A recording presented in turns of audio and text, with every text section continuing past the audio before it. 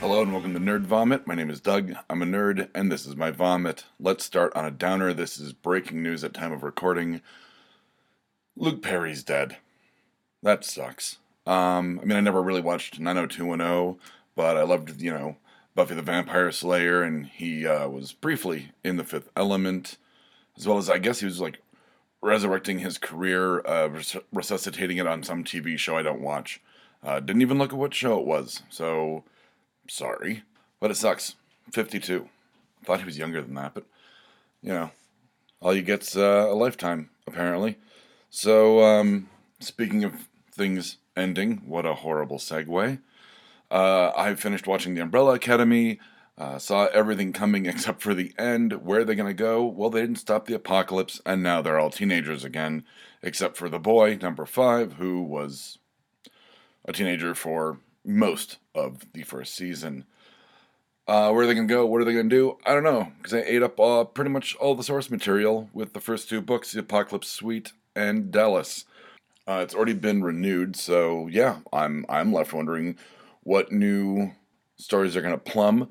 They might do, they might be able to resurrect Ben, or they might explain that, or introduce Dr. Terminal, who has this disease, this cancer that's eating him, and he ends up literally cannibalizing people and absorbing matter to feed the tumor instead.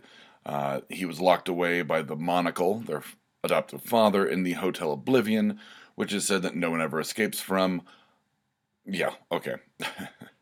Of course, the 3rd volume of Umbrella Academy that will be coming out is called Hotel Oblivion and deals with, of course, Dr. Terminal escaping.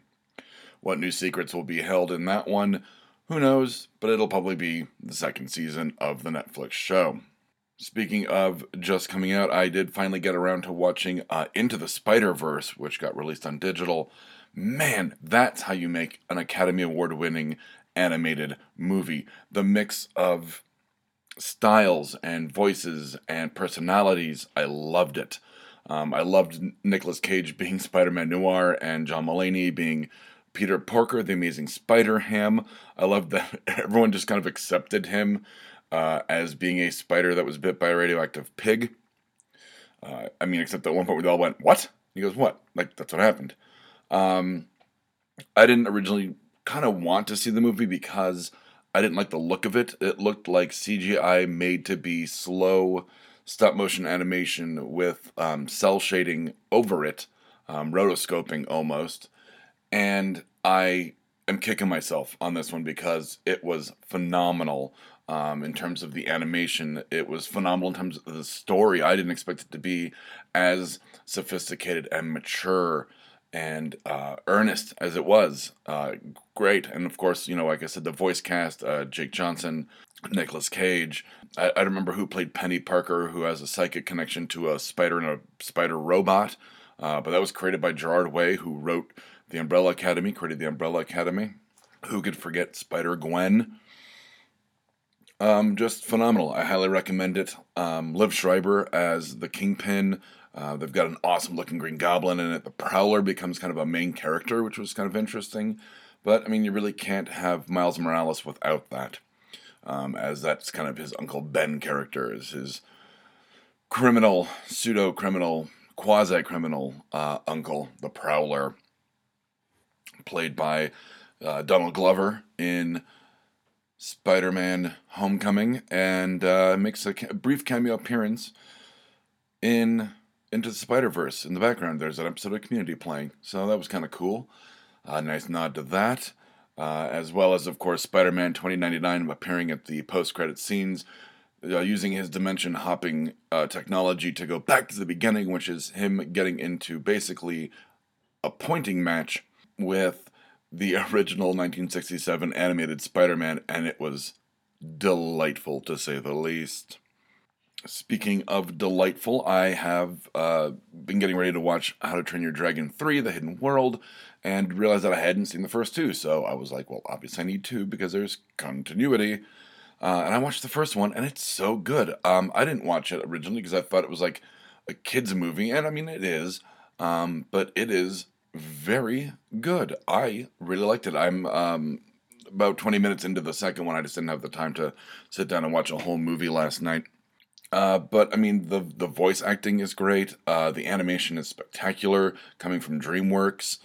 I'm just once again, I've had a great run of watching animated movies lately. So I'm looking forward to watching How to Train Your Dragon 2, which I don't know the subtitle of, so we'll just say How to Train Your Dragon 2 subtitle. And speaking of things that I've been watching, what a generic segue. The Gifted finale. It's a show by Matt Nix, who created Burn Notice, and basically deals with kind of, it's set in the X-Men universe, the Fox, for now, X-Men universe, and the X-Men and the Brotherhood of Evil Mutants have kind of gone underground after this, I think May 15th or 5/15, whatever the date was, this kind of mutant 9/11 where thousands of people were killed after a mutant attack. And the second season, which I thought it got canceled, and now I'm seeing that it has not been canceled, but nor has it been renewed. But the second season finale ends on some great shit. Basically, a renewal of Mutant Underground with its, kind of core members that survived the finale, except for Reed, played by Stephen Moyer. I didn't see his death coming.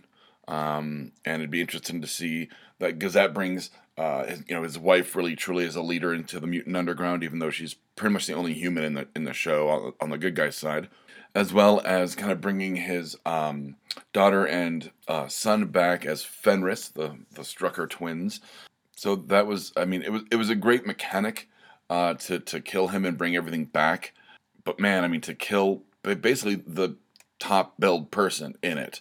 The second is his wife, played by Amy Acker, who was on Dollhouse and not Person of Interest. No, maybe it was Person of Interest.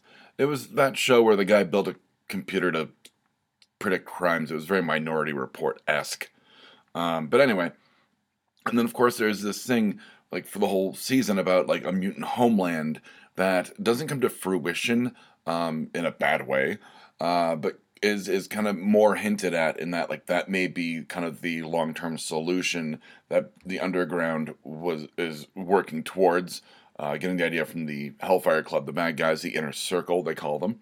And of course that is Genosha in the comics. It's basically mutant Israel. It's a mutant homeland, and it has been, in the comics it's torn apart by civil war and corruption. So ought to be interesting to see if they pull in Genosha, because really we haven't seen that before in any of the Fox X-Men stuff. None of it. So I like that they're kind of pulling from different bits of X-Men that we haven't seen before, especially with the Dark Phoenix trailer popping and me going, they'll get my money, but begrudgingly I'll see it just because I'm interested to see what happens. You can't say Dark Phoenix and, I'm going to walk in expecting to be let down. Let's just say that, because they have not been great at pulling in Dark Phoenix storylines. Ratner tried to do it with the original third X-Men. They imply, they pulled the Phoenix into the Bryan Singer X-Men Apocalypse.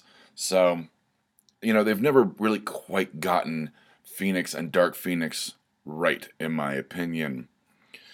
And that's it. That's the list. The list you can't see. It's a different show. That is the Vomitorium.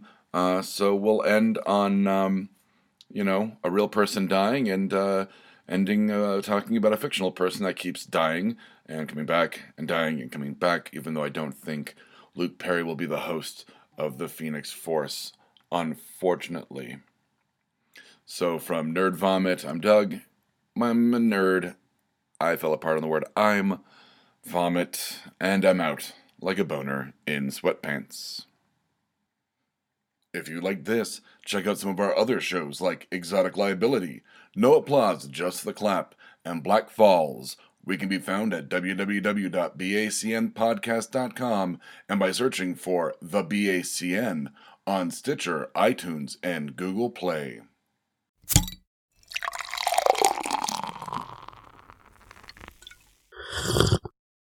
Oh, yeah.